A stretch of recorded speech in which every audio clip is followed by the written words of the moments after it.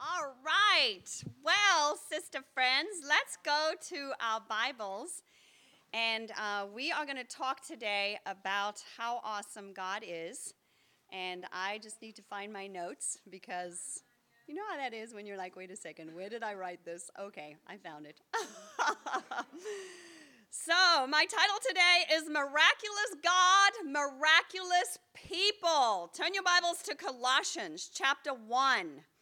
We know that God is the God of miracles. We know that God has a plan. And the Bible says in Proverbs 16:3, commit your plans to the Lord and they will succeed.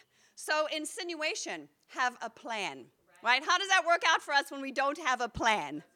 Moms in the group, when you don't have a plan for your kids, what happens? Chaos. When you don't have a plan for your meals, when you don't have a plan at work for the project you're overseeing or participating with, when you don't have a plan as a household, it's so good to see Melanie! Yes! When we fail to plan, we? Okay. So, God's plan is to love him and to love people. And in doing so, guys, it's that love that we foster, that pours into us, depending on how much we tap into God. That's my responsibility, right? You got the power, baby, to choose life over death. So as much as we allow God to pour into us, to wash our mind, to renew our mind, to encourage us, to comfort us, to take our worry and our anxiety, so we're made available to pour into our husbands, our boyfriends. Tia, isn't it great to have Tia Wells in the house? Yes, her awesome boyfriend is Mr. Melvin Williams. So yay! To pour into our roommates, our children, our sister friends, and then into the people, the family members, the co-workers, the co-students that don't know the way of truth yet. But think about it. When we're not plugging into the source, what do we have to give? Little to nothing. And that, my sister friends, is where the devil does his best work. When we're not plugged into that source of faith, hope, and love, and we allow our thinking to become stinking, okay? And it's one thing to think stinking thinking. We will all do that because we're human. It's understandable to get an attitude, but to stay in a bad attitude, to entertain and grow and ruminate on the negative fear zone, that, my friend, is a choice. And it's a bad choice.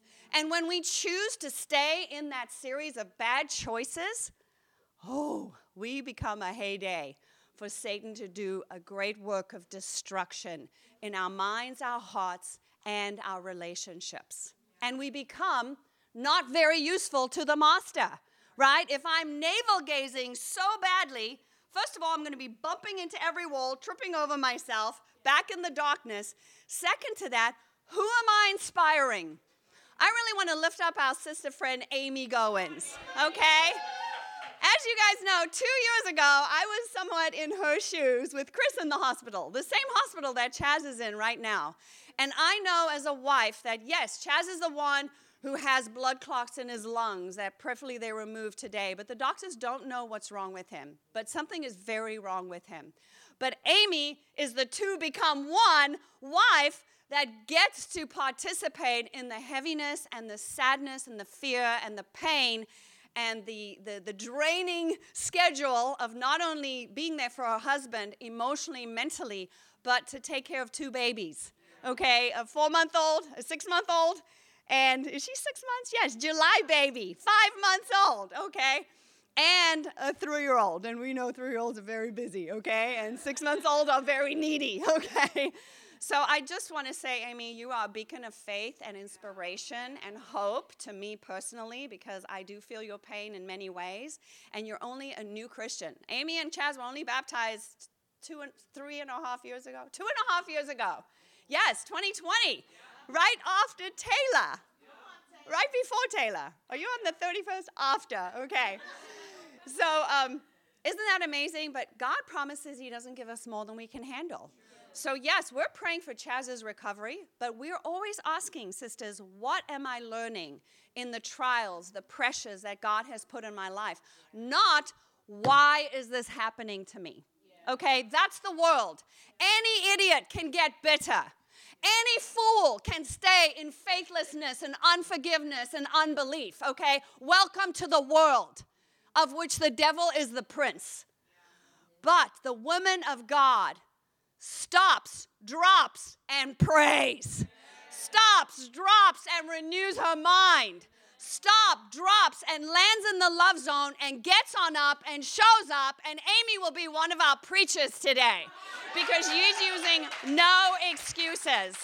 So thank you for that, Amy. God is a God of miracles. So in Colossians chapter 1, verse 15, we see the Bible describing Jesus as what we see is God himself, right? In verse 15, the Son is the image of the invisible God, the firstborn over all creation. And then verse 17, it says, he is before all things. And in him, in who? In him. And who's him? Jesus. In Jesus, all things hold together. Sisters, are you together today? Mentally, emotionally, spiritually, right? Now again, don't get me wrong. This is not just a one and done, okay? It's an everyday, all day decision that we work for, we fight for, we wrestle for, right? But it's attainable. If you stay in him, connected to Jesus, how connected are you today?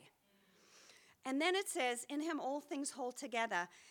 And in verse 18, he, Jesus, is the head of the body, the church. Who leads God's church, sisters? Jesus. Yes, Jesus leads his church. So, when my husband wakes up and he is stuck because he's been on 4 weeks of antibiotics because he's still fighting a raging UTI, which is like the 20th that he's gone through, and he's sweating and he can't move because he has huge bowel issues, and he has to miss the winter workshop this morning, Jesus is still leading the church. And I'm so proud of the brothers, Alfonso, Earl, Parker. They just rose on up with 2 warriors down, Chris and Chaz. And they took the bull by the horns, and the men had an awesome winter workshop, right? Because Jesus leads the church.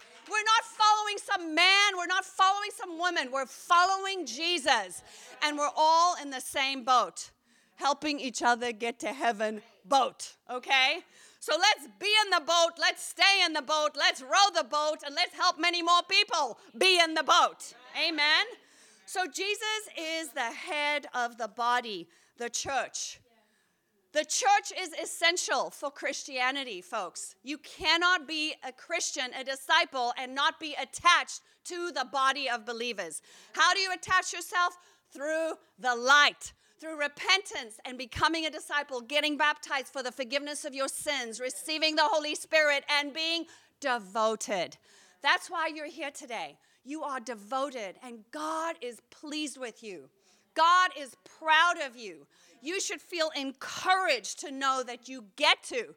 You don't have to do nothing, okay, but die. But you get to. Why? Because you have God's Spirit in you. And I hope you remember that and cherish that, right? So do you think that Satan is aware of God's plan to have Jesus lead the church, die for the church, save us, and then evangelize the world using the church as the vehicle to preach the word? Do you think Satan knows that plan? Yes, he does. Let's go and look at Revelation chapter 12. Okay? Satan is way smarter than us, way stronger than us. He gets up earlier than us, stays up later than us, and devises a plan every day on how to push the right button to get you stuck, to get you going backwards, to get you to lose your devotion and eventually your salvation. Are you with me? In verse 7 of chapter 12, then war broke out in heaven. Michael and his angels fought against the dragon, and the dragon and his angels fought back, but he was not strong enough, and they lost their place in heaven.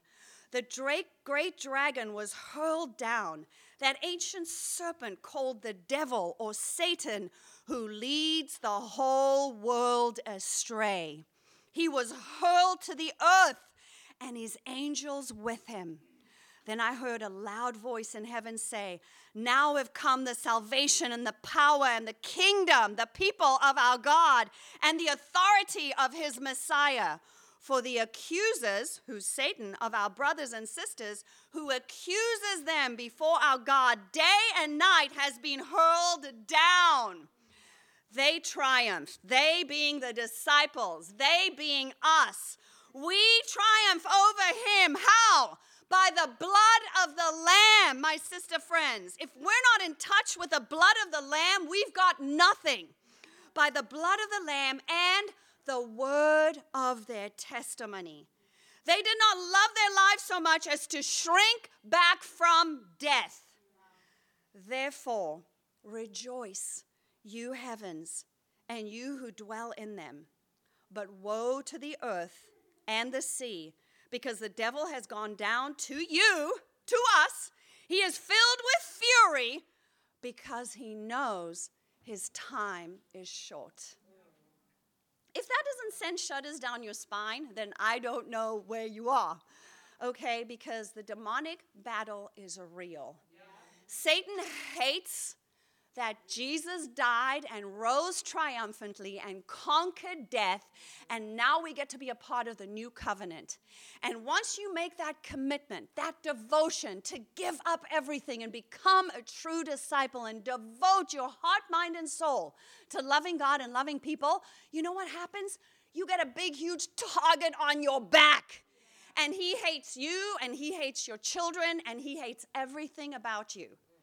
And so make no mistake, Satan knows God's plan to evangelize the world through his church, and he is about opposing us. Okay? So the battle is real. 2 Timothy chapter 3.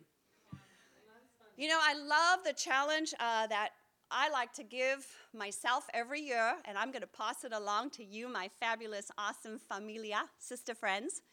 And that is to read the whole Bible every single year. I know there's some in the room here who are reading it in like 3 months. So, wow, you're an extra superstar. Amen. The more Bible you read, the more faith you get, right? Romans 10:17 says faith comes through reading the good news about Jesus, right?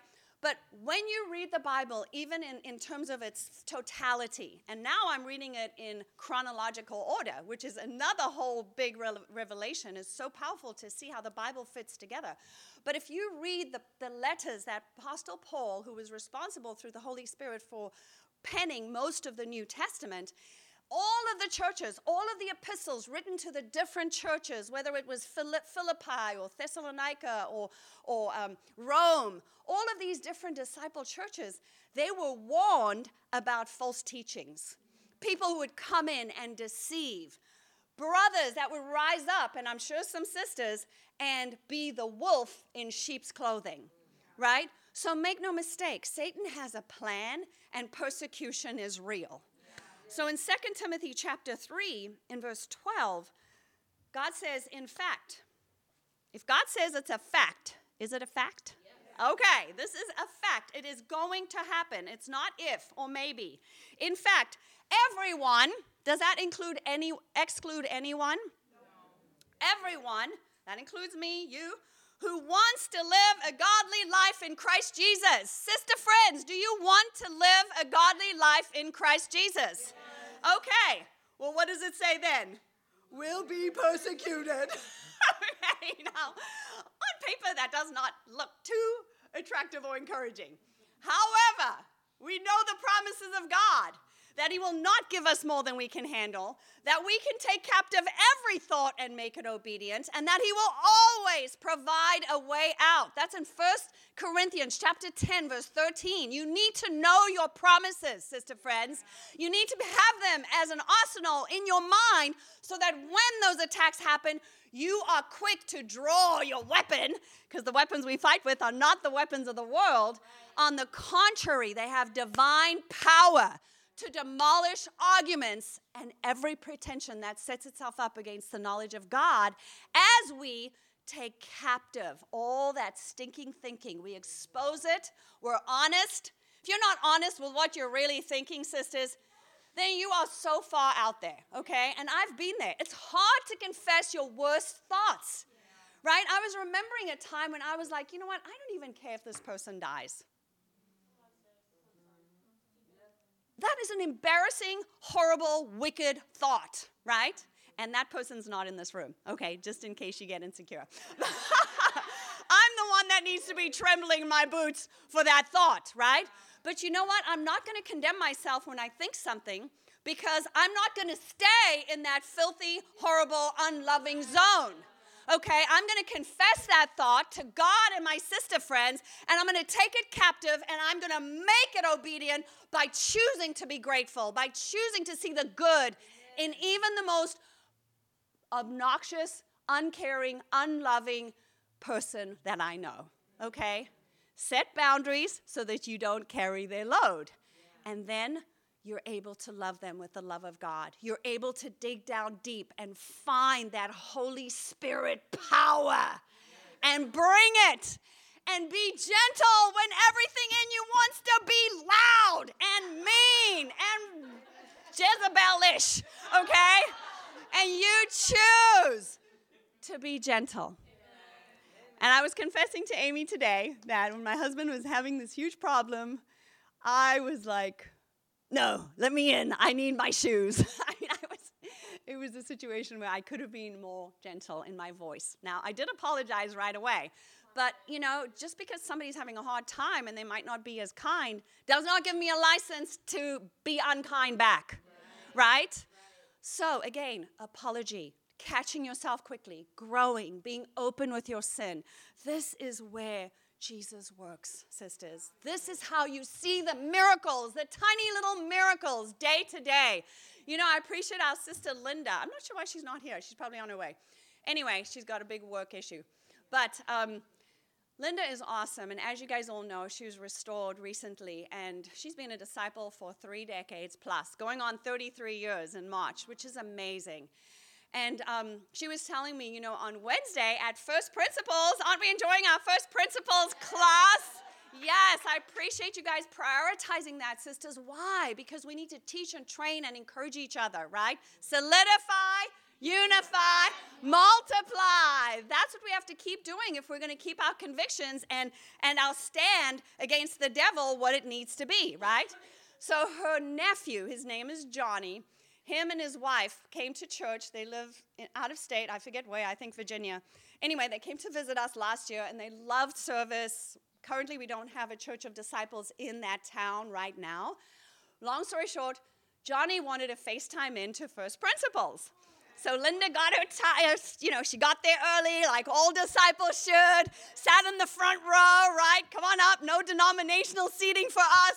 And she got her phone, and she was like almost in tears when the guy, you know how Chris chose a pretend guy to study with, and what was his name? Johnny! So, you know, to you and I, that might not mean anything. But when you walk with God and you notice those small little miracles and how God encourages us, guess what happens? You get encouraged. You see God tangibly show up in your life, in every relationship, in your hardship, in your trial, in your grieving. You know, our dear sister Tia just lost her mother less than 2 months ago. And Tia, we're so sorry. Our hearts go out to you because we only have one mom. And I know you're very close to your mom, and I can't even imagine how sad you are now and how you're wrestling, because grieving is a process. And I'm just so encouraged by you because you show up with a smile on your face, and you keep your devotion to God, and you didn't cancel your plans, and you have been a stellar example of somebody who's hurting but shining, because you are a bright light for God. And Tia was baptized in the mighty UCF ministry. Yes, so she's one of our OGs from Orlando. So it's so incredible to have you back, and thank you for inspiring us. And guys, please be praying for Tia. And those of you who can relate, I know Kinji lost her mom very suddenly and unexpectedly not too long ago. it's a big hurt. It's a big pain. It's a big wound. But we get to share that burden with each other and help each other, right? But only if we're aware of the devil's schemes and we're on the offense, right? We're not just playing defense, okay? Defense, yes, there's a plan for it, but we are moving forward. We are about forceful advancement, personally in our own lives and hearts, and as collective church. We are about evangelizing the world in our generation. Are you with me, church? Amen. So we need deep convictions. Look at 2 Timothy chapter 3. So after it says we're going to be persecuted, amen, in verse 13, we pick it up here and it says, while evildoers, okay, those are the people controlled by the devil, evildoers and imposters. What is an imposter? Somebody who shows up when they're not welcome and they do damage, okay, will go from bad to worse. Deceiving and being deceived. Sisters, if you're being deceived, do you know it? No, right? So they're in a trance. They're in a scheme. They're in a plot from the devil because they have not managed their mind and are not renewing their mind in some way, shape, or form. But look at what Paul says in verse 14. But as for you, Orlando sister friend, continue in what you have learned and have become convinced of, because you know those from whom you have learned it. Okay, and those of you who are baptized disciples, have studied the Bible and changed, you know those through whom you have learned the scriptures. I'm so proud of Janice and her awesome sister friends, Nancy, Christina, Monse, and Miss Yvonne. And how much we love Miss Yvonne. Yes, and how much these sisters serve each other and bring each other soup and pray with each other and go over and do quiet times together and help each other when you need groceries, etc., etc. And there are many more. Those of us who have participated in bringing meals for Amy and Chaz, thank you so much, Sheena, for coordinating that, guys. And I want to say that it shouldn't always be the same sister friends volunteering to do this job. Amen? We're all capable. We're all eating every day, and we can all participate, okay? So I'm not trying to put a guilt trip on you. I'm just asking you to reach out to Sheena and say, how can I help? These are my limitations. This is what I do have. This is what I can't have or don't have, right? But there's a way when we work together and don't give way to fear where we can meet the needs, and it is edifying to every single member. Amen? So it's not just going to be Sheena who takes on that role to help provide meals and encouragement to people that are in a crisis. It's all of us, okay? That's when the load is not too heavy and we all benefit and our sister friends and brother friends feel loved and encouraged. Right. Amen? Yeah. Awesome. Are you sure you're going to give me an amen on that one? Okay. Okay. Amen. Okay, sisters, we need deep convictions, and we need to keep working on our deep convictions. Recently, last month, there was an article, a persecution article posted in the Rolling Stones magazine, really persecuting the International Churches of Christ, which is the church that our church was born out of, and loosely persecuting us as well. And so we get to face persecution head on because we know it's coming, and the Bible gives us directive as to how we should handle persecution. Right? With faith. So I want to review some of the 5 core convictions based on the greatest commandments so that we can make sure we understand and that we don't get deceived by some of these accusations that have been made about our church. Amen? Let's go to 1 Timothy chapter 1. The first one is we are a Bible church, not simply a New Testament church. Okay, see how deceiving that might come across if you don't know the scriptures? Oh, New Testament church. Well, that sounds great. Jesus is in the New Testament. Yes. However, Jesus quoted many scriptures from the Old Testament, right? So there's a place for the Old Testament and the New Testament, and we are a Bible church, not just a New Testament church. Believe it or not, guys, there are many institutions that call themselves churches that stand on this conviction. That's just not biblically sound, okay? So we did read 2 Timothy 3, but let's just pick it up. I want to read it from, we're still there, 2 Timothy 3, 14 through 17. And Kenji, can you stand up and read that, please? Hi, Kenji. 2 Timothy 3:14 through 16? Through 17. Through 17, okay. It says... Oh, you mean 2 Timothy? 2 Timothy. Oh, okay. 2 Timothy 3. So we already read the last verse, and we're going to go through 17. Okay, 14 through 17. But as for you, continue in what you have learned and have become convinced of, because you know those from whom you learned it, and how from infancy you have known the Holy Scriptures, which are able to make you wise for salvation through faith in Christ Jesus. All Scripture is God-breathed and is useful for teaching, rebuking, correcting, and training in righteousness, so that the woman of God may be thoroughly equipped for every good work. So the Bible says all Scripture, right? And when Paul was penning this passage, the New Testament wasn't even completely done. The Bible wasn't even canonized yet, right, as we know it today. So really he was referring to the Old Testament. So we see here that absolutely Jesus is in the New Testament. The good news about Jesus, though prophesied in the Old Testament, is fulfilled in the New Testament. And so, sisters, we are a Bible church. Let's look at one more scripture about this in Colossians chapter 2. Colossians chapter 2, and I'm looking for a reader. Colossians chapter 2. Daphne, thank you. Colossians 2, 13 through 14. When you were dead in your sins and in the uncircumcision of your flesh, God made you alive with Christ.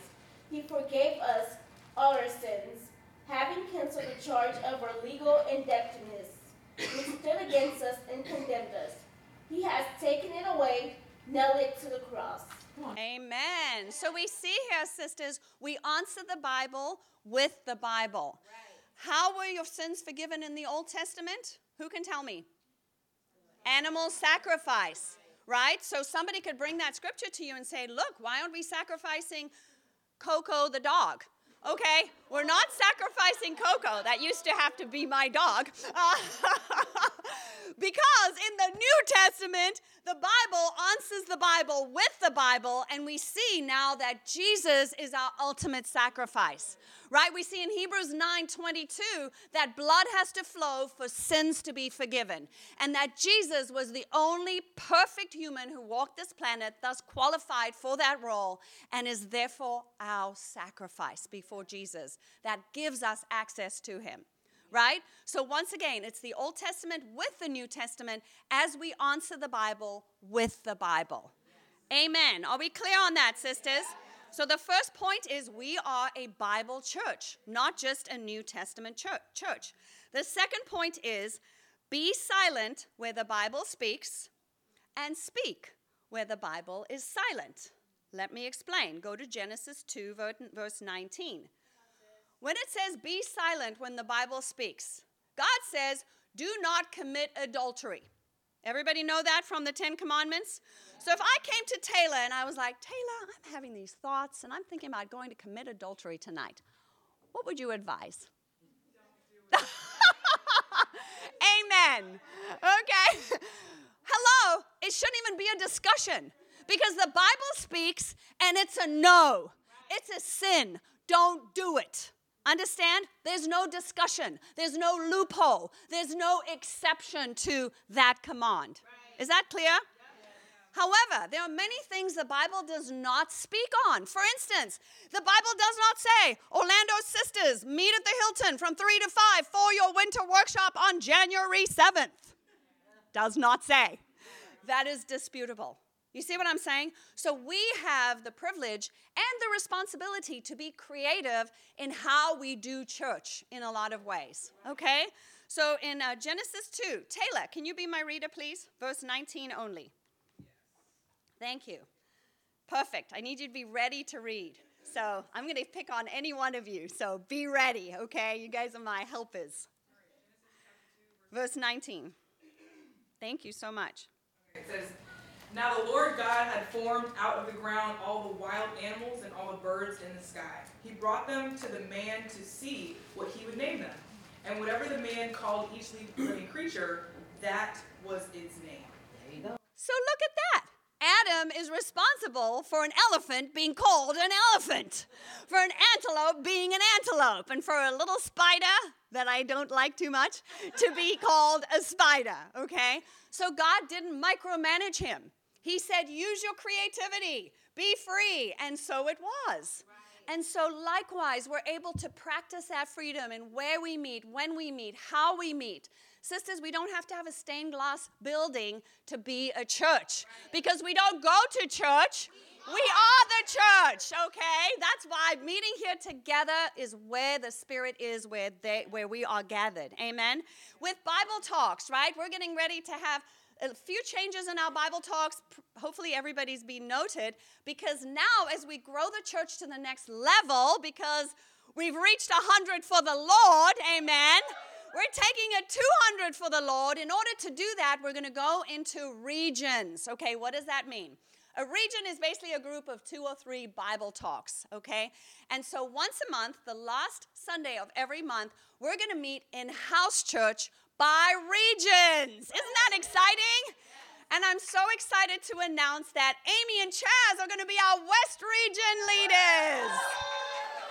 And in their region, they're going to have Alon and Giovanni. Yay! And they're going to have Letitia and Fred DeJean.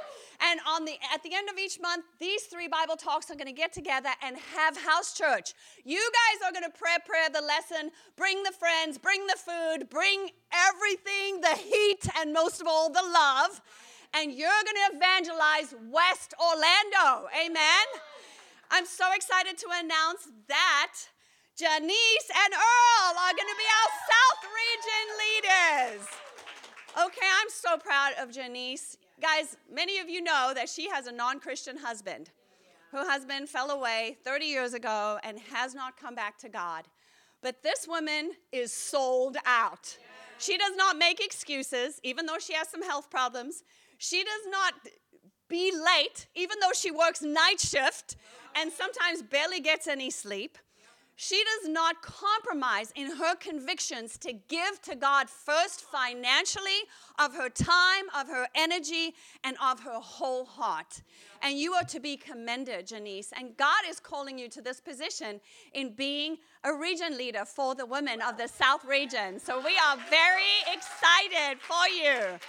And in her region, she'll have her Bible talk, Kiji and Alfonso Davis's Bible talk, as well as Laquita and Earl that lead the Thursday Bible talk. So that's going to be an amazing region. And then we have the East region. Yes. And that is going to be powerfully led by India and Parker. You might ask, is that only going to be campus? No. It's going to be mostly campus. But Tia and Melvin are going to be in that Bible talk. Chris and Karen McDonough are going to be in that region. Chris and I are going to be in that region, and we are going to evangelize East Orlando, okay? Now, can you notice there's a region missing? North, okay? That's a region we got to have vision for 2023, okay? Julia needs some more people in Sanford. Penny needs some people closer to Inverness, okay? So imagine what God can do and will do if we make ourselves available. Okay, so that's how we have freedom to make regions, to have Bible talks, to be creative in our Bible talks. So guys, bring your ideas to the table. Have fun. Confess your sin quickly so you're not burdened and distracted. Are you with me right here? Okay, number 3, conviction. We're almost there. We only have 5. Discipling is a command of God and not optional. Okay, guys, Matthew 28. Let's go there. I'm looking for my reader. Matthew 28, verse 19. Marie, thank you for voluntolding. Verse 19 and 20. I hope you guys are memorizing your memory scriptures for first principles. Yes? Who can tell me what they are? And? Okay, awesome. Marie, please read for us Matthew 28, 19 and 20. And it says, therefore, go and make disciples of all nations, baptizing them in the name of the Father, and of the Son, and of the Holy Spirit, and teaching them to obey everything I have commanded you. And surely I am with you always, to the very end of the age. Amen. Guys, do you want God to be with you surely till the very end of the age? You've become a disciple. That's a huge first step in getting into the light. Now you get to grow as a disciple, mature as a disciple, move forward from elementary teachings, drive those roots deeper, solidify, multiply, anchor yourself emotionally by anchoring yourself mentally in the truth, right? And then we will multiply, right? As we do so, the Bible says, teaching each other to obey everything. I'm almost 30 years as a disciple. I know not that much. I hope you have the same attitude and have your learner's mindset on when you come into a conversation. We are never too old to learn, guys. We're never too smart or scripturally wise to continue to learn and grow. So let's have that attitude towards each other, right? Let's make our times of discipling partnerships special. 3 practicals in discipling. Pray for each other every day. Have a goal to connect every day. Get with each other once a week at least, whether you're having fun time, Bible time, prayer time, serving time. Sharpen each other with the word, okay? That's what discipling is, practicing the one another and each other's scriptures of the Bible. Are we unified and on board, my friends? Okay? Life happens. Sometimes you go out of town. Sometimes you get sick. Sometimes. So don't get legalistic in this goal, okay? In this loose structure. But without a plan, we plan to? Okay. Amen. So discipling is a command and not optional. Number 4, a central leadership with a central leader. A lot of churches are autonomous. And what does that mean? The pastor of the church rules the whole church, and he builds his little kingdom. And he's not held accountable. And we know the scandals that have happened in so many groups because of this pride trip, okay? It's called autonomy. And it's not biblically sound. God shows us in the first in Acts and through the New Testament how all the churches in the movement were connected, right? And I'm so excited that we have our awesome Good News Network videos. So buckle up, because tomorrow we have the next awesome GNN.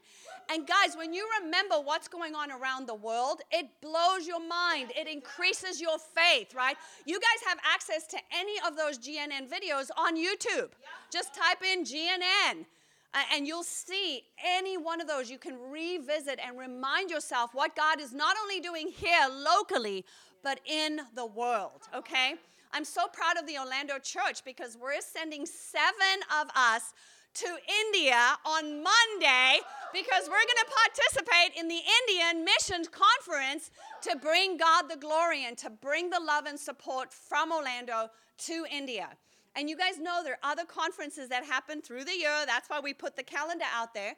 Just to explain to you a mindset, right? That's why we've taken the world and we have our Crown of Thorns project. Diego will post this on the chat, and tomorrow we're going to hand out some more hard copies. But Crown of World, Thorn of Crowns, which is about the world and evangelizing the world, okay? Here's our plan. Now, what does that mean? There are 3 phases of this plan. In 2007, Kip and Elena and the world sector leaders, which lead a certain region of the world, right? In order to evangelize the world, not one person's going to do it. So they've selected world sector leaders. Who are our world sector leaders here in Orlando?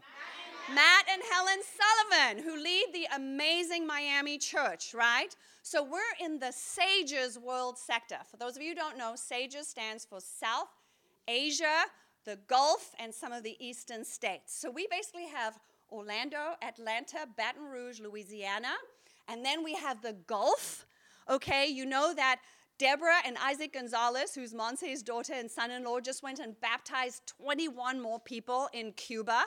We have a Havana International Christian Church, right? We have 10 churches in Haiti and counting. We've got so many more islands to get. We got Puerto Rico to get. We've got St. Croix. We've got Jamaica. We've got et cetera, okay? Our work is not done. And then we also have South Asia, which includes Afghanistan. I mean, which includes all of India. And currently, New Delhi is our sort of pillar church in that area. And that's where Luke and Brandon, who are GNN anchors, they left New York, the luxuries of America, and took their whole family to a third world country and are now becoming Indian American, okay? And let me tell you, that is no easy feat, especially when you got Luke, the white guy, and Brandon, the half black and white person. And they have a son, Malik, who's like 7 feet, and he is black. And it's just, they got Jordan, who's white, and he's like 7 feet. And Indians are about this big. So God is working, and they're leading the way. But if we don't work together as a whole kingdom, we will never get this job done to evangelize the world, right? So we're sending 7 on Monday, and we're going to New Delhi to participate in the missions conference. So I want you to think, missions conference, Sages oversees the Gulf. Yeah, but what do we call that again? No, Caribbean. Thank you. So the Caribbean, right? So we're going to have a Caribbean conference, and we're in South Asia. So those are our major focuses, okay? So you can go to any conference you like, but please try to prioritize these 2 because that's where we're pouring our money. Our missions is going to go into that, and that's where we're trying to send more disciples, okay? So just to help each other think, so we're all on the same plan.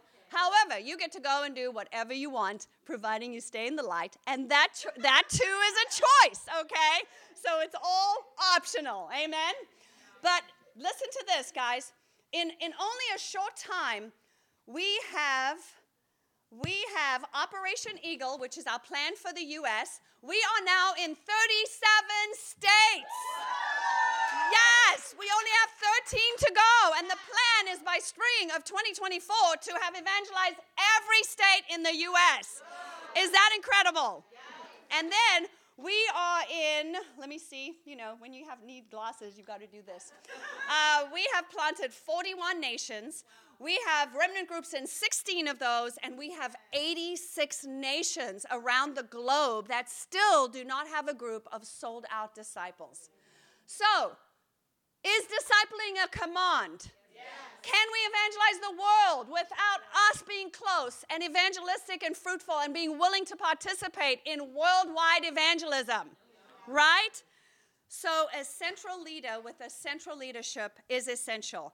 And I'm going to give you some scriptures to go home and read. Numbers 27, 12 through 23.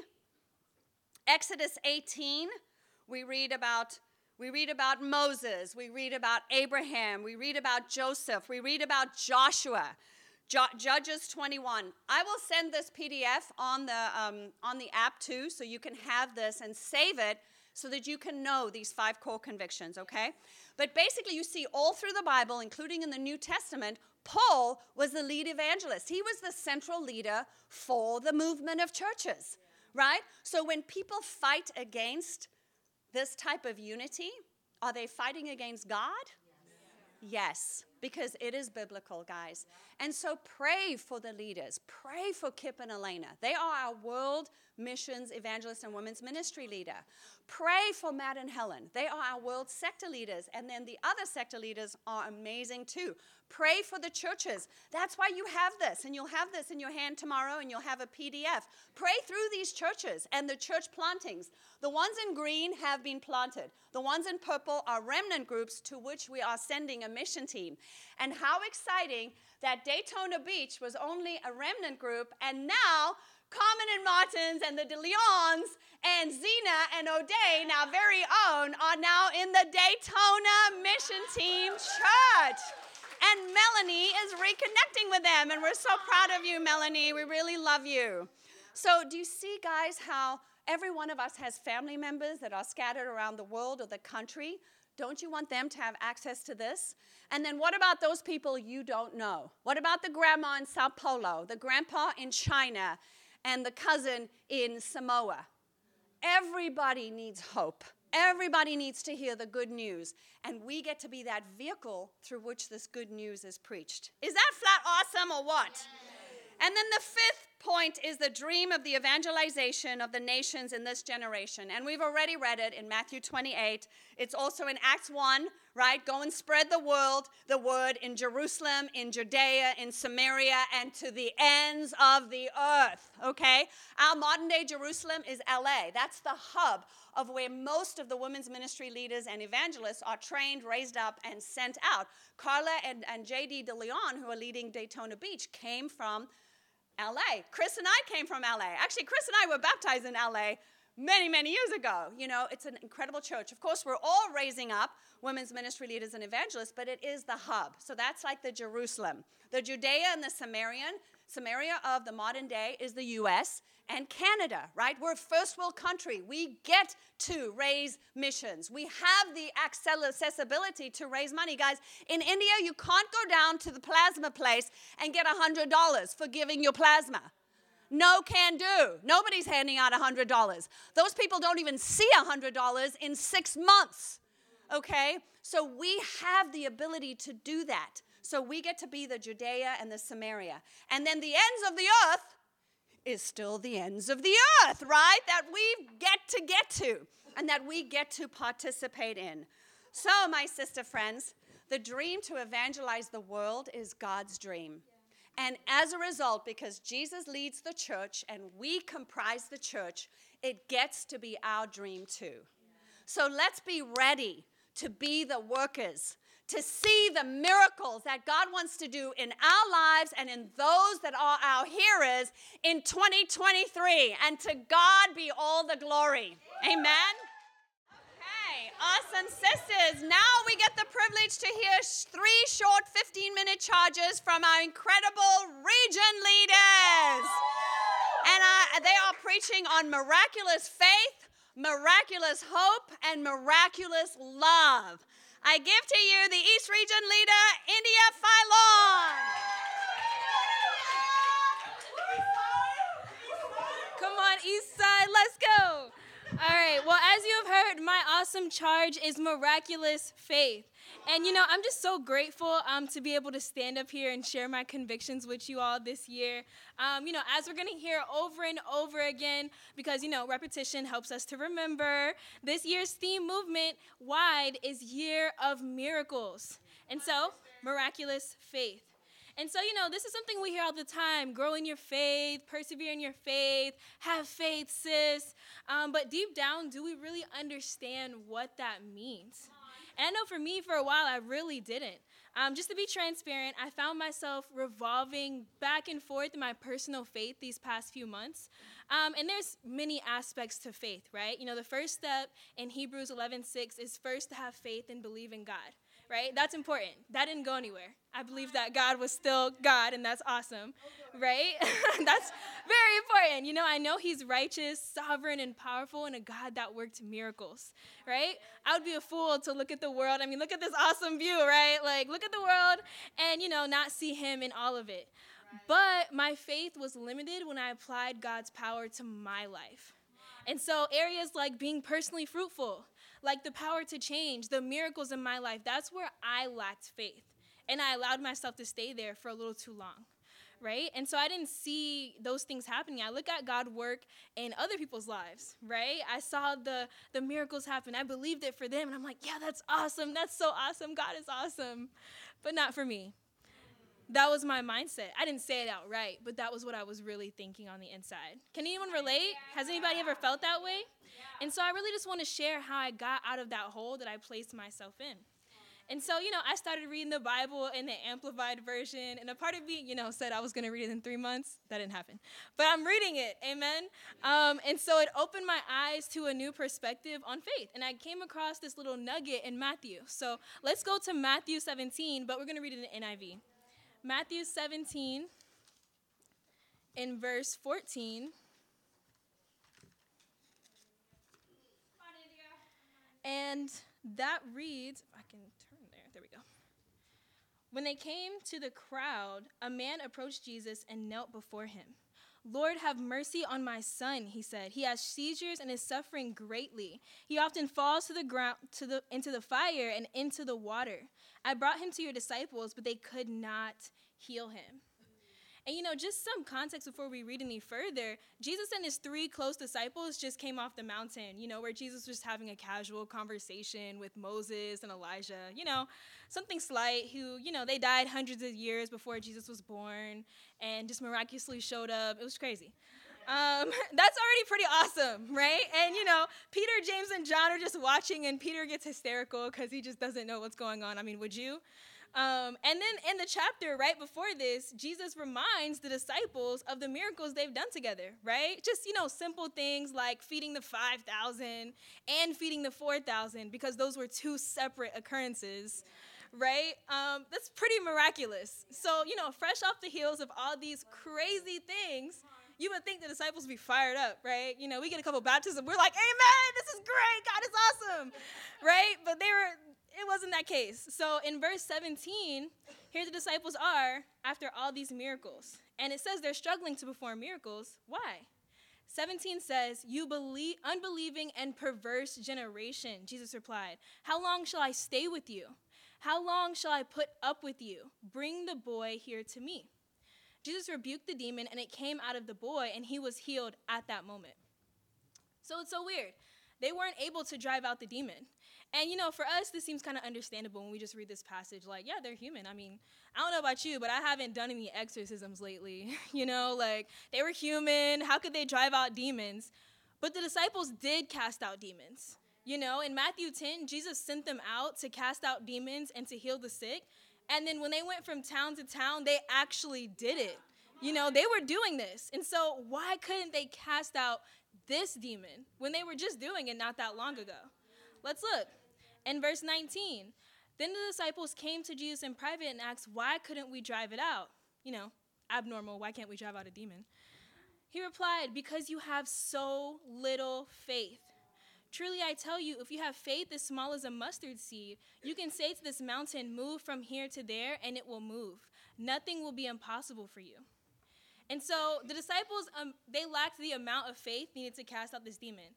And, I want to ask you, sisters, what demons in your life are you failing to cast out because you lack the faith to do it?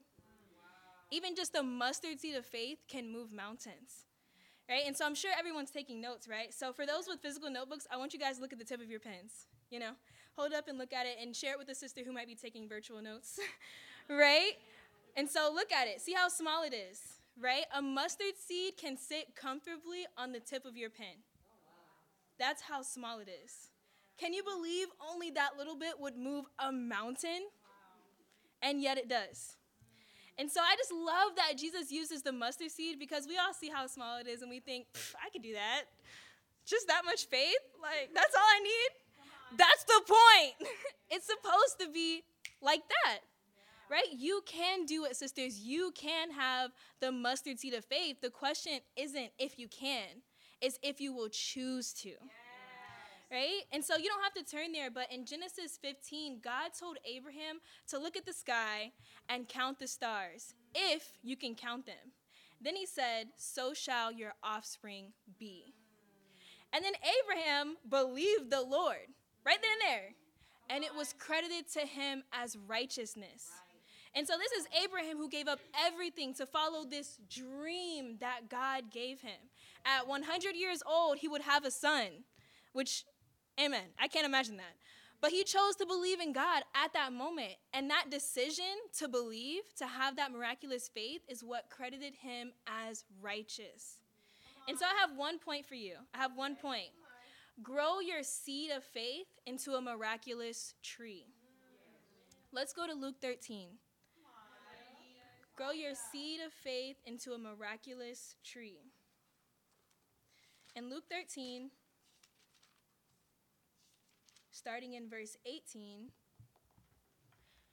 and it reads, "Then Jesus asked, what is the kingdom of God like? What shall I compare it to? It is like a mustard seed which a man took and planted in his garden.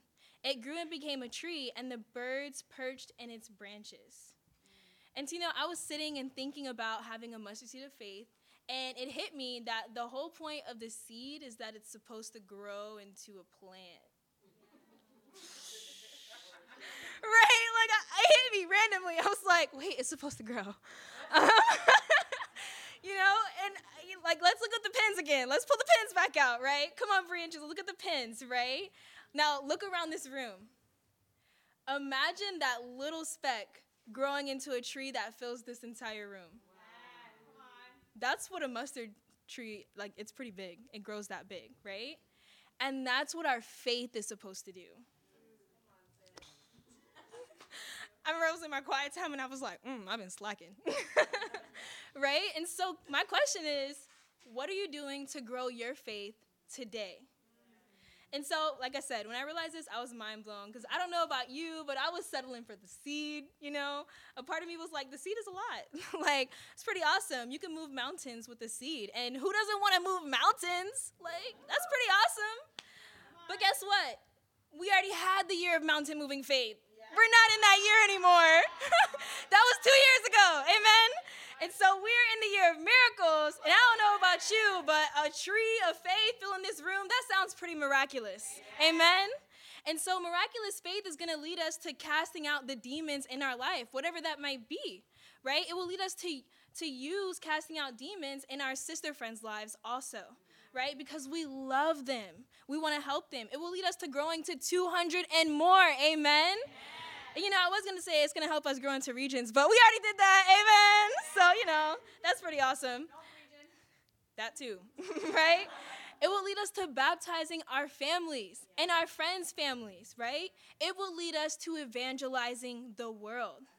And so, sisters, what are you doing to grow your faith? And then I have one challenge for you.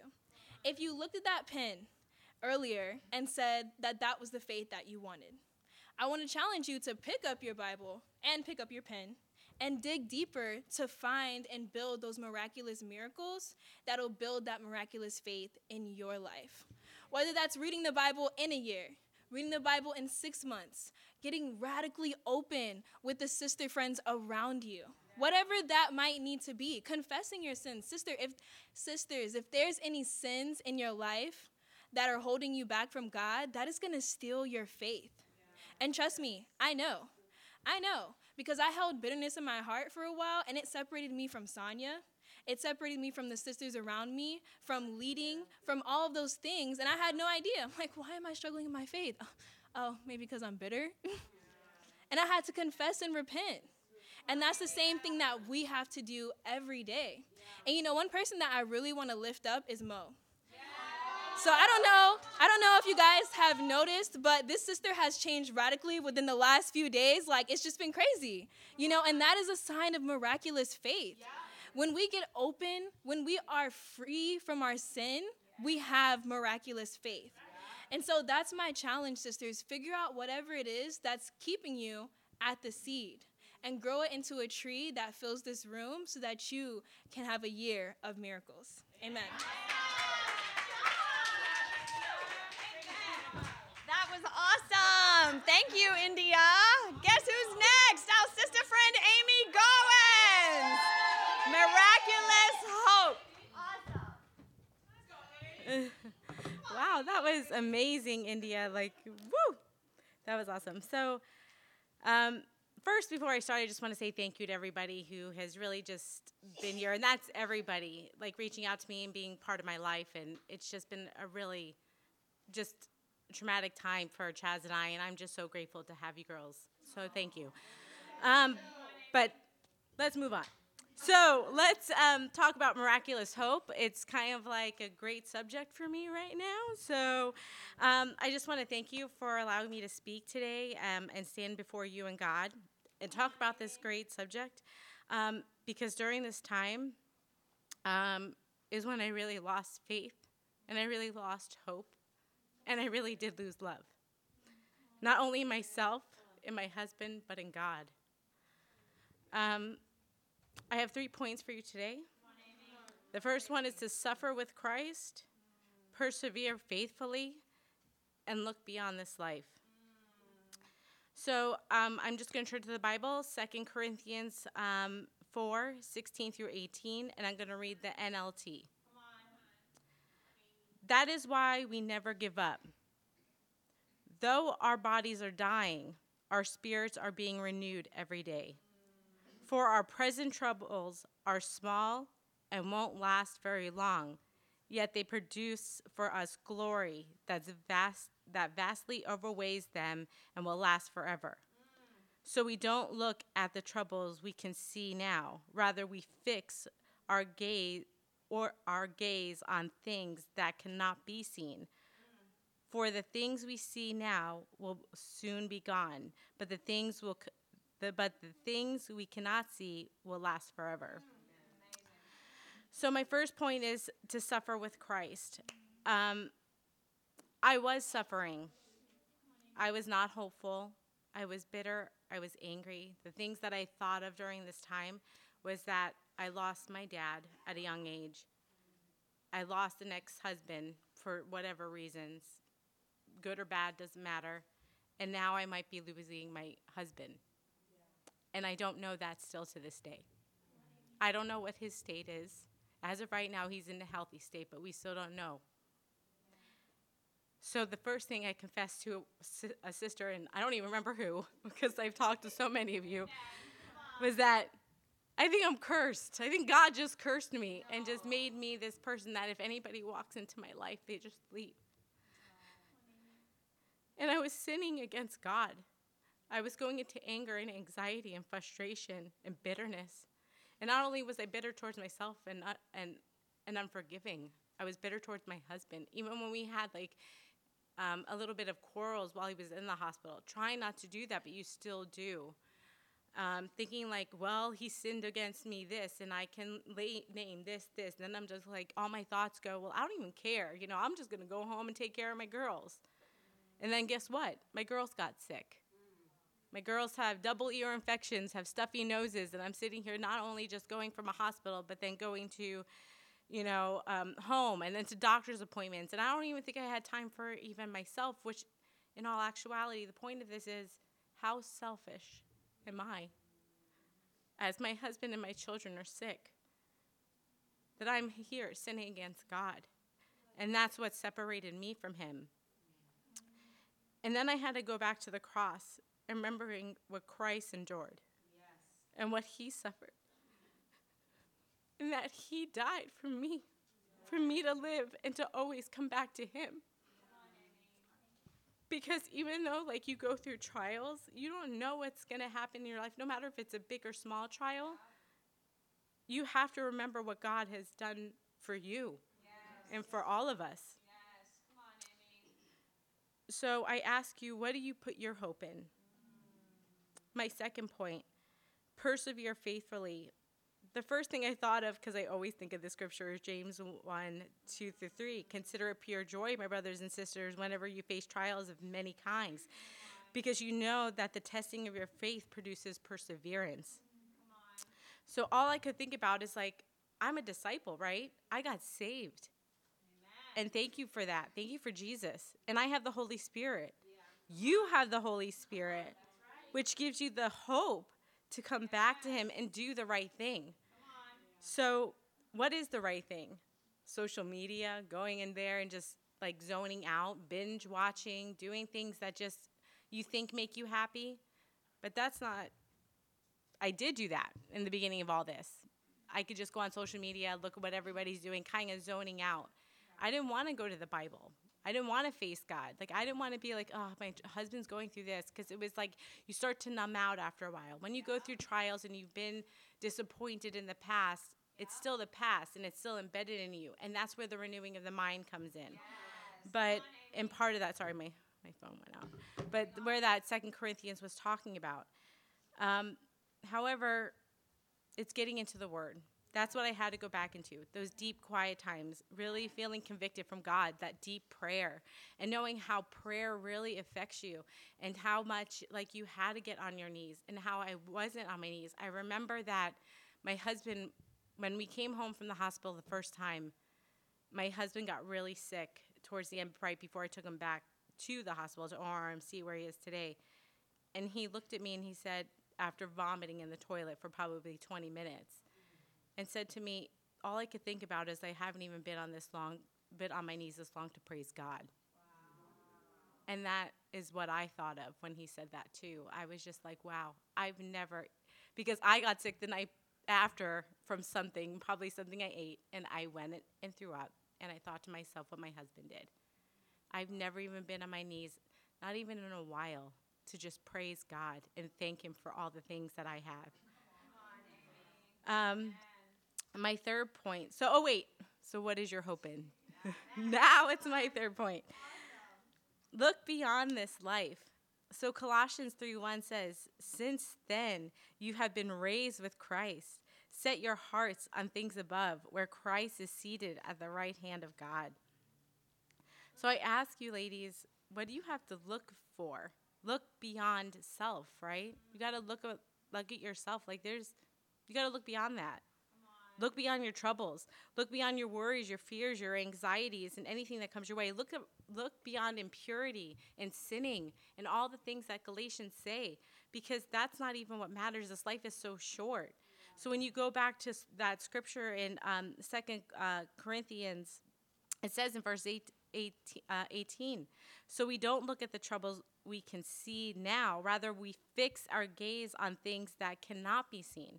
So what cannot be seen is our gift to heaven from God, right? As long as we stay truthful to him. So look beyond self, look beyond troubles, look beyond worries, look beyond fears, look beyond anxiety, and put your hope in Jesus. Put your hope in the Bible. Put your hope in the Word. I want to leave you with one last scripture. I wish I could be more prepared and tell you that I could give you more, but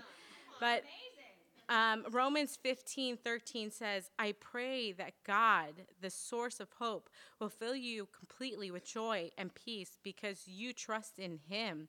Then you will overflow with confident hope through the power of the Holy Spirit. So my hope for you, ladies, is to overflow with confident hope when you're feeling low. And no matter what trials you go through, that you feel that. And to God be all the glory. That was amazing. Thank you. Okay, what's my excuse? And to finish us out, awesome, powerful South Region leader, Janice.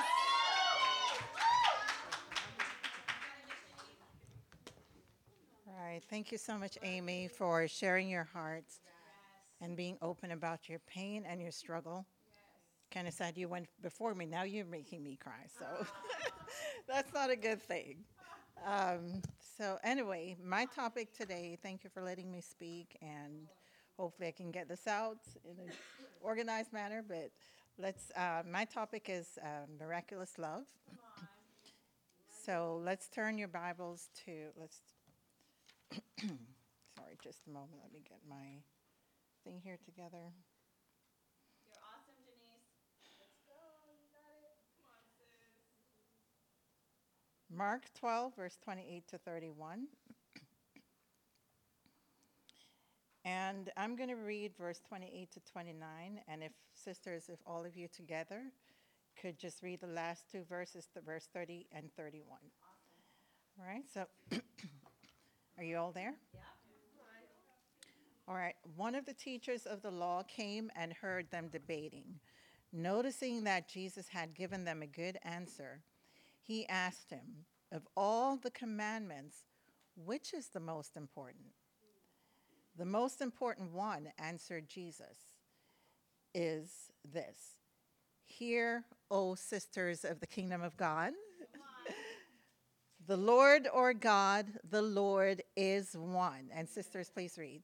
Love the Lord your God with all your heart, and with all your soul, and with all your mind, and with all your strength. The second is this, love your neighbor as yourself. Amen. No commandment greater than these. Thank you. Amen. So let's first talk about miraculous love for each other. All right, so what does that look like?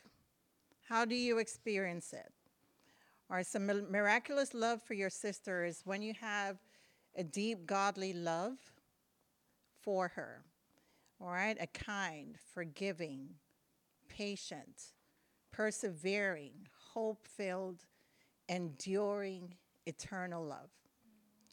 Okay? It is even more miraculous when you have this love for someone who's probably hasn't given you their hearts yet, from someone who's young spiritually, don't know how to love, people who have their walls up, and sisters who are not really giving you their heart or choosing to love you.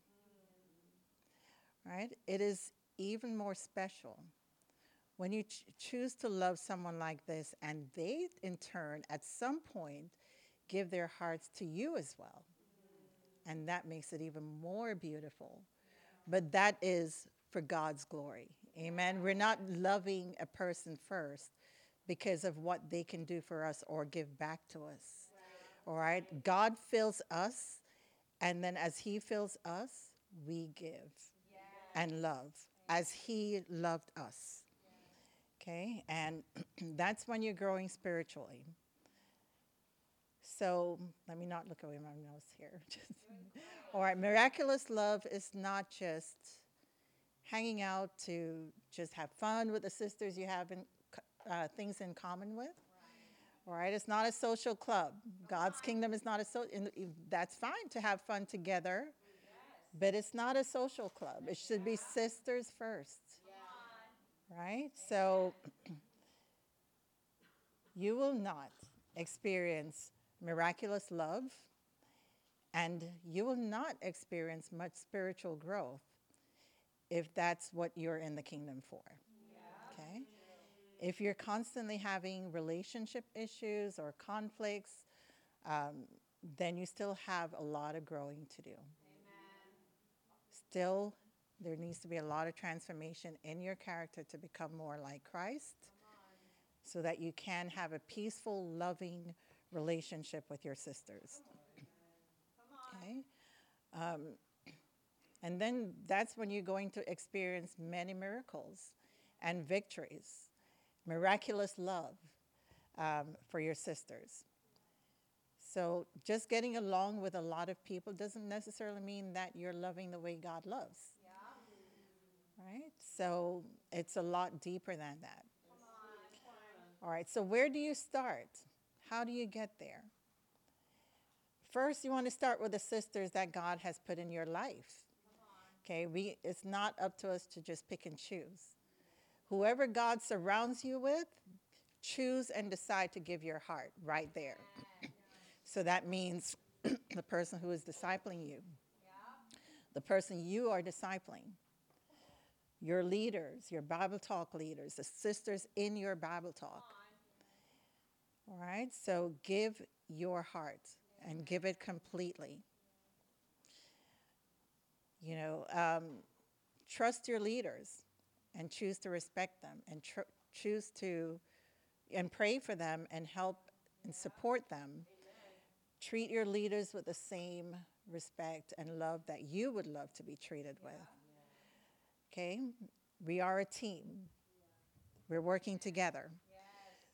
All right, so some practicals on how you grow to experience miraculous love for your sisters. And I went through my experience for over the past, 30 years or so, right? I have 10 things that I wrote down. All right? So it's not points, it's just practicals. All right, so choose to love first and to love them as Jesus loves you. The second one, choose to love with all of your heart, even when you feel resistance, even when you feel rejection. Right? The pagans can love those who love them or love those who are like them. But can you love those who are not like you? Can you love those who are rejecting you? Because you're in a kingdom of sinners. Right? They're baby Christians in here starting out, not knowing how to love. They're wounded and injured from the world. And we're still getting over all those wounds. We will never get over all those wounds, but it's so important that we continue to grow strong in learning how to love like Christ and not be needy. Okay? That's how you grow up in your salvation. If they have a wall up, you still love. Right? They may not be able to receive your love, but you can still choose to love and prayerfully. And you should always be praying for the people you disciple. All right? Pray about how to love them. Pray about what they need from you. And as you're praying about that, when you're in a discipling relationship and you're discipling someone, that's for you. Because you can't make anyone else change. Right? You can only impact them through your love. Hopefully you impact them through your love. And even if they don't receive it, even if they can't respond to it, at some point, even when you're out of their lives, for a period of time, they will remember. Right? Because God is always working. Amen. Okay? Awesome. So don't stop giving your heart, sisters. One of my theme scriptures, and I've shared this with everybody I've discipled, in Hebrews, my righteous one will live by faith. Yeah. If you shrink back, I will not be pleased with you. And every single time I feel like shrinking back, that scripture pops right back up in my mind. And I'm like, I can't, that's the spirit. So how can I ignore it? So God will not be pleased with me if I shrink back, and if I hold my heart back. Do not pull your hearts away because you're hurt. Let God meet your needs as you keep giving. Okay? Come on, Denise. All right, and I've been in so many relationships where, even starting out, people have their antennas up, like what to expect, what's going to happen, will I get along, whatever it is. You can see the antennas up, right? The curiosity. But, and they just may not know how to give their hearts quickly. That's fine. You love. You choose to love. If you're a leader in God's kingdom, you should be at a level of knowing how to give your heart quickly. Yes. If you're a Bible talk leader, you should know how to give your heart quickly to every single person in your Bible talk and love them. You will, okay, that was a long one. That was 2. Sorry. I know I probably lost you guys. 3, I probably mixed up some points in that, but 3, you will choose to put in the work. False religion is about distorting the truth, right? And they talk about in false religion that you do not need to work for your salvation. That's a version of the truth, and that's what Satan wants people to believe, so that you can stay in your sin, not change, not grow, not have any impact. There's no power, no godliness in your life. All right? We have to put in the work. Yeah. There are times you go in a relationship, starting out in a discipling relationship, and you're like, you're going to have to put in some work, right? It's not going to all be easy. We're not all the same. God made us very different, and he calls different people out of the world from different backgrounds and put us here together and say, love each other. Okay? So you put in the work. And the work is in yourself, mostly. Right? If you're cowardly and you don't want to speak up, and you see there are deep issues that you should be talking to the sister about, and you don't want to talk with them about. What are you doing for them for their salvation? We cannot be cowards. And I started out as a coward. I started out as a conflict avoider, not wanting to address things. But you have to depend on God to help you to change and to love like he loves. Yes. Right? So you can help your sister get to heaven. Or I pray for them. Okay? All right. 4, choose to persevere and continue to love even when it's hard. I know I mixed that up in some of my other things, but persevere and continue to love even when it's hard. Yes. Even when you're wronged. Even when you're hurt repeatedly. Yeah. Come on. All right, I made a decision a long time ago to never withdraw my heart. Never. No matter how hard, no matter how much it hurts, keep loving. Keep forgiving. Okay? because you're only hurting yourself. When you withdraw your heart from someone, you will immediately feel it in your relationship with God. Immediately. All right, it's going to hurt your heart. It's going to hurt your relationship with God. It's going to hurt the sister. Okay? So don't make that sinful choice to withdraw your heart. 5, choose to trust. God, choose to trust God to protect your heart. And that's because we will get hurt. We are human. Okay? But when you choose to trust God, then you stop controlling and choosing, I'm going to withdraw, because we withdraw our hearts because we want to protect ourselves. Right? But if you choose to continue to obey God and keep loving, then God miraculously somehow protects you. And then your conscience is clear. And love comes from a pure heart, a good conscience, and sincere faith. Right? All right? So choose to obey God, not yourself and your own self-will or your emotions. Obey God. He knows. He knows. Right? 6, trust God to produce the result of you choosing to love. We want to control so much that we want to see people change when we want to see them change, and we become impatient, we complain about people, all of that. That's ungodly. Okay? The results is God's business. Right? What he's going to produce in them is his business. You choose to love, sisters. Okay. 7, choose to be patient. All the things that 1 Corinthians 4-7 says. Right? Choose to be patient. Don't complain. Don't complain. Don't say, I need to disciple someone else. She needs to go to somebody. No, you wait until God says, okay, time to go. Right? Don't complain. Accept where they are.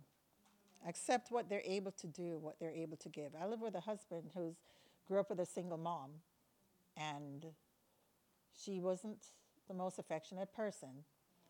And he didn't know his dad because she never wanted to tell him about him, so she just told him he's dead. Right? But he always knew that that wasn't true. So my husband is not the most affectionate person or considerate to me or anything of that. He can be, basically, there are a lot of times I feel hurt in the relationship.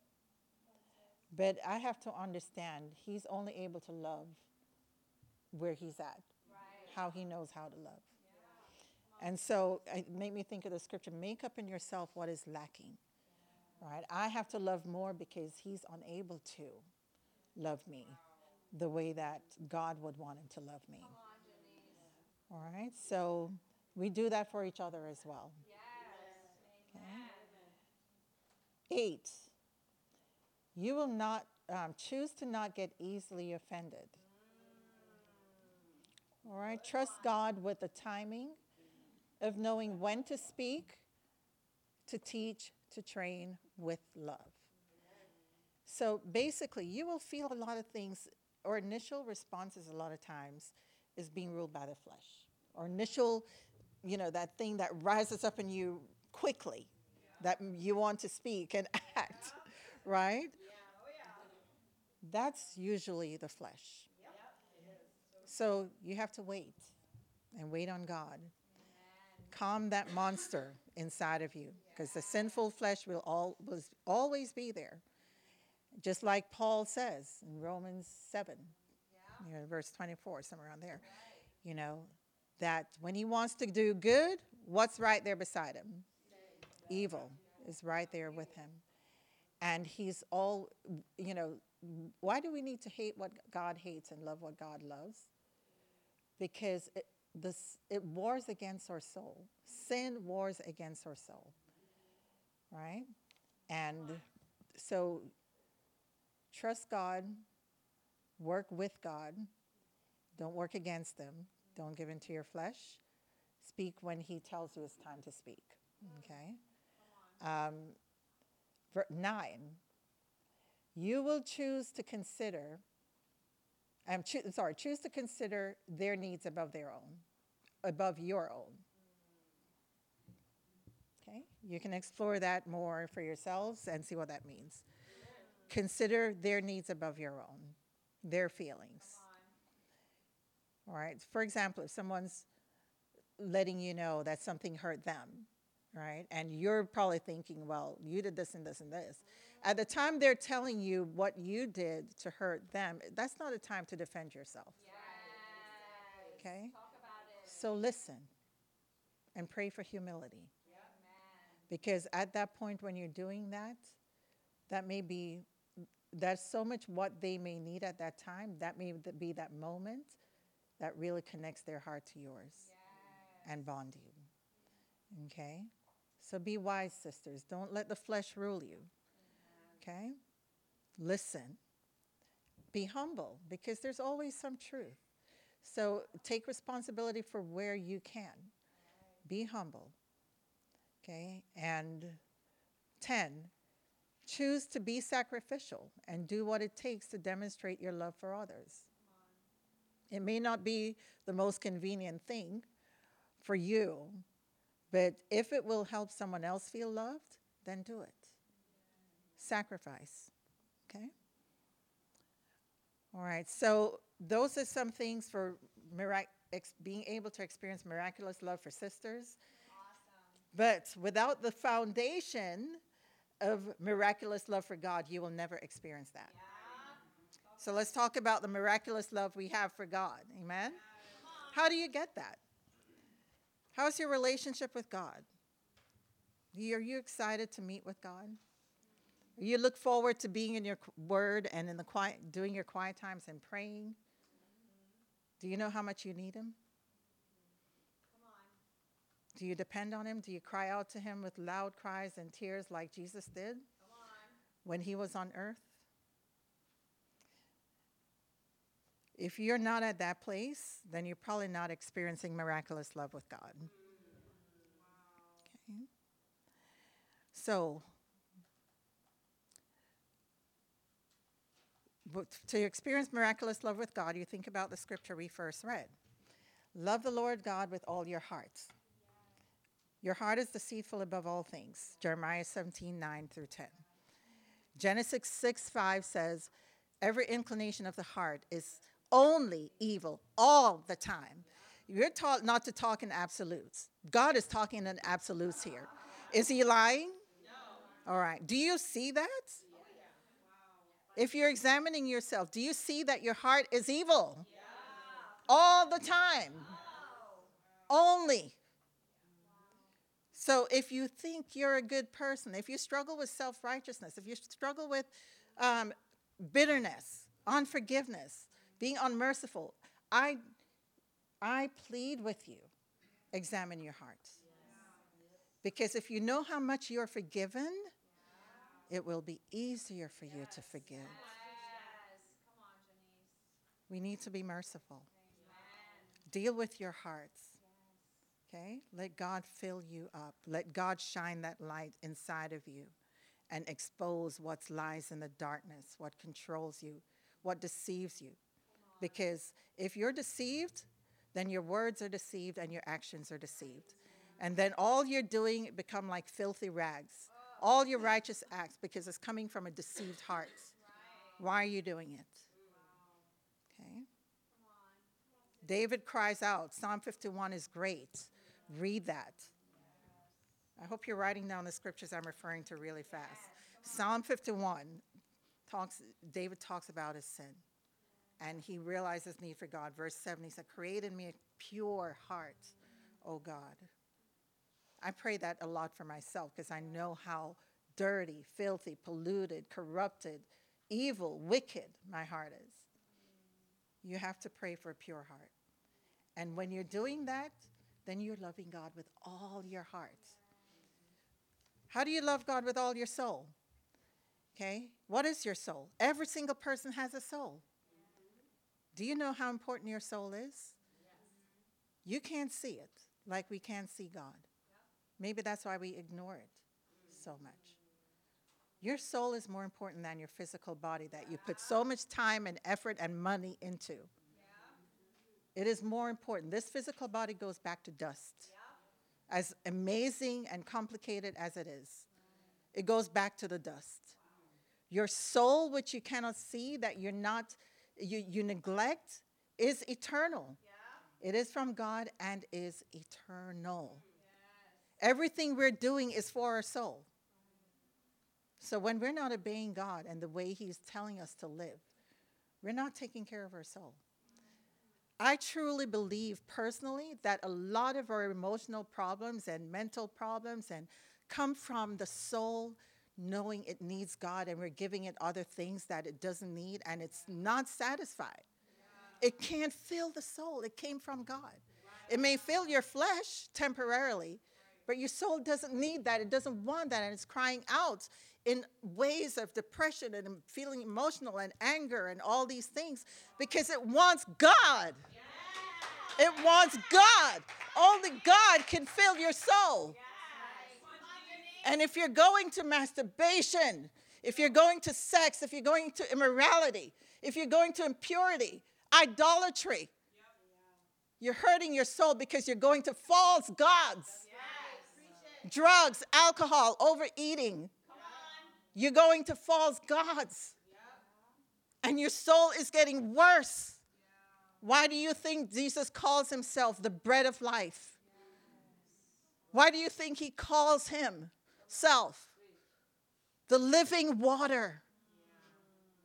Just like your body needs food, just like your body needs water, your soul needs God.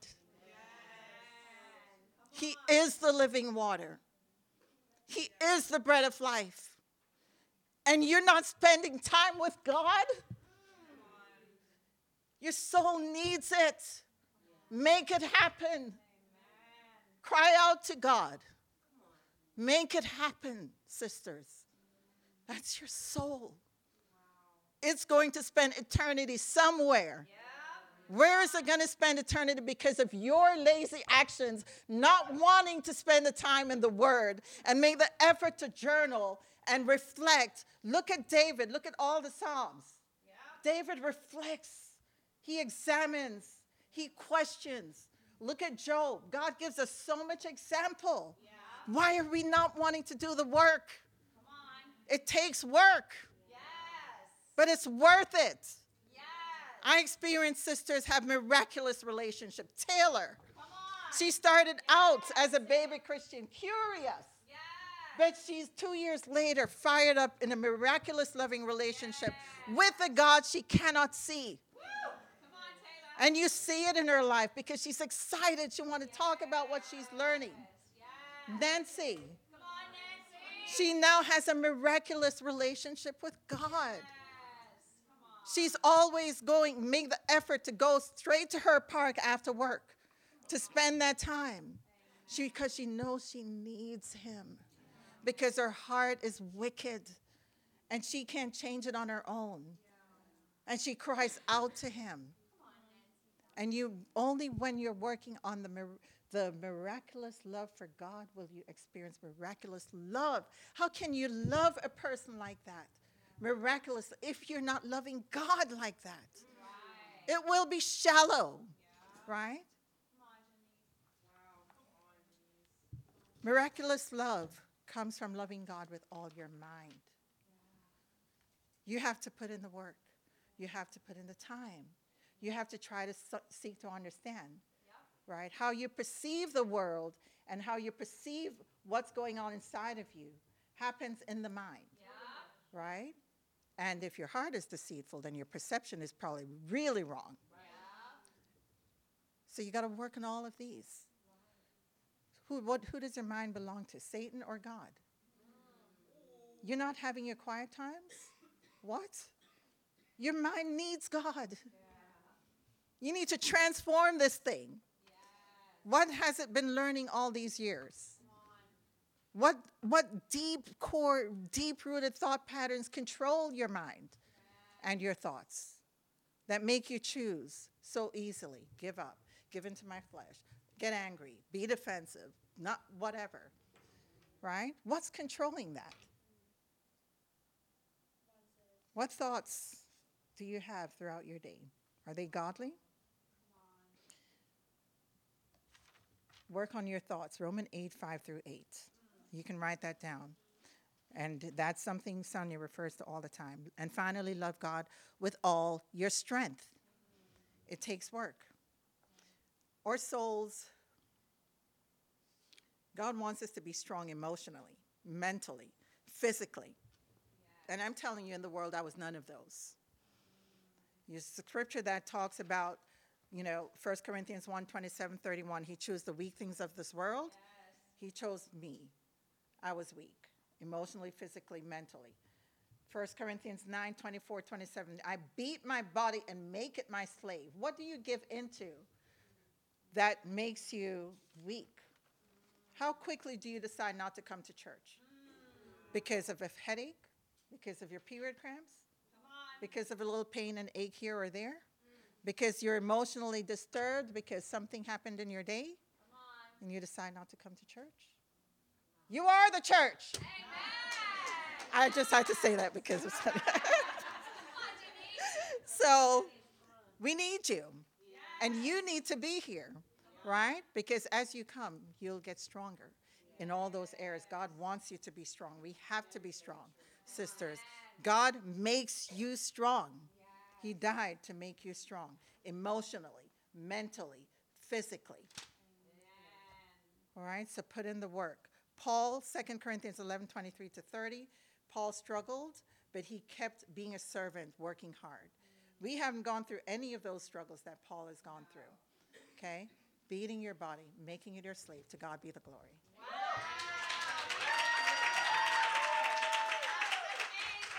Okay. I'm not like Sonia. All right, let's stand up, sisters, and give a round of applause for our sisters. Come on. Shake off those cobwebs. Wasn't it awesome? Wasn't this an awesome winter workshop? Yes, yes, yes, yes. I mean, they gave their hearts. They really poured it out. India talked about what demons am I trying to cast out? And my question for you ladies is, what demons are you guys trying to cast out without God? Because it could only be done with God. Prayer and fasting, right? So that's a big deal. Amy, look beyond this life.